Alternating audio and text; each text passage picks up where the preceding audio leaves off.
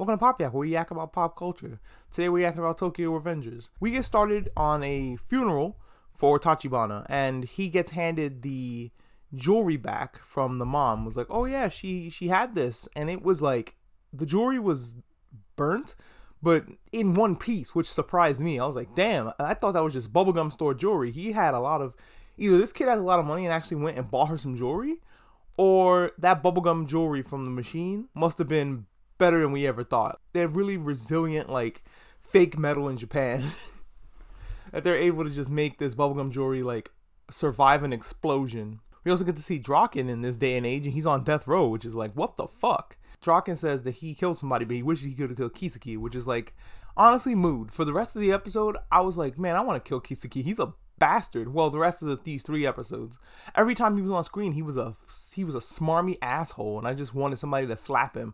So imagine my joy where Takemichi just fucking slugs him one. I was like, not expecting it. How do you explain that to people? Why did you punch him? Because in the future, he kills my family and my friends. You can't say that to people. They didn't think you're insane. Even though Mikey is starting to know that something is up with him, you still gotta not run around punching people randomly, indiscriminately. You're not even in the gang. You're not even in Tomon, which surprised me because he got handed Mikey's jacket. That I thought was, yes, you are in Tomon now. But no such thing. He is not in Tomon. He's just a guest that comes and hangs out all their meetings. At what point do you initiate him? At what point do you go, okay, we need to teach this fucking idiot how to fight because it's clear that he has no idea how to.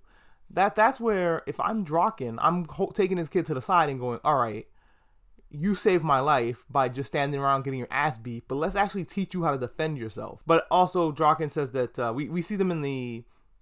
When he goes back in time, we see them in the bathhouse scene is just to have like some berserk manly water play, and also to show that Draken has a really gnarly scar, and while it's healed for the most part, it still hurts and it still sucks. Takemichi's like, look, I'm gonna become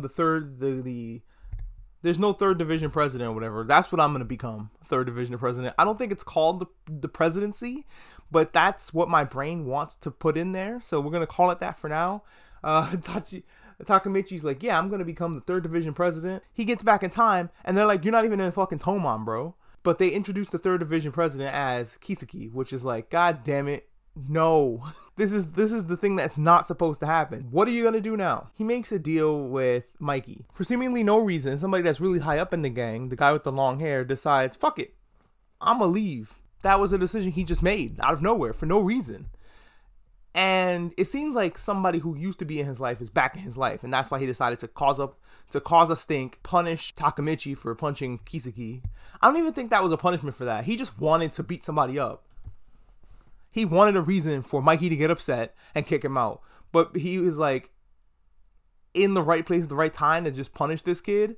And so it was like, oh, Mikey kicked him out of appearing at meetings. And it's like, fucking why? What did he do? And then he's like, you know what? Fuck this place. I'm going to go to Valhalla. I came here just for an excuse, really, to leave. Thank you. I'm out. And he throws up the deuces and he disappears. Mikey gives Takemichi the mission of go bring that motherfucker back. And do it before we have that fight with Valhalla, or I'm going to kill you. And I'm not saying that like your little brother saying that I'm going to kill you after you smash his Lego creation. No, I mean, I'm literally going to kill you because we need Kiseki because he's strong. That's a hint, Takemichi. Get stronger and replace that motherfucker. But it's like, okay, for right now, since he's not going to get strong overnight, there's no genie's lamp he can rub to make that happen. He has to go and get the motherfucker back from Valhalla. To make all of this make some more sense, they have a scene where the glasses kid in Takemichi's little gang explains gangs to us, the viewers, and explains pretty much that Valhalla is a badass gang that has no head to it, not officially. It looks like some people who are disenfranchised from the other gang kind of joined up with Valhalla. Like, Valhalla's made up of a bunch of different gangs that just hate Tomon. Like, that's their whole existence, is fuck Tomon, though. The guy with the tiger tattoo shows up. First of all, his hairdo, ridiculous. Like, it's out of this world ridiculous. And I get it, they're all delinquents, therefore they don't really care about what their hair looks like. They go wild so that people know that they're delinquents. Tiger tattoo guy, His hair is fucking bonkers. But anyway, he comes to the school. Well, he goes to that school. And he's like, oh yeah, I'm a third year here. What I think is going on is he's a third year there, but he never goes to class because he's a fucking delinquent. That's probably why nobody else in the school recognizes him.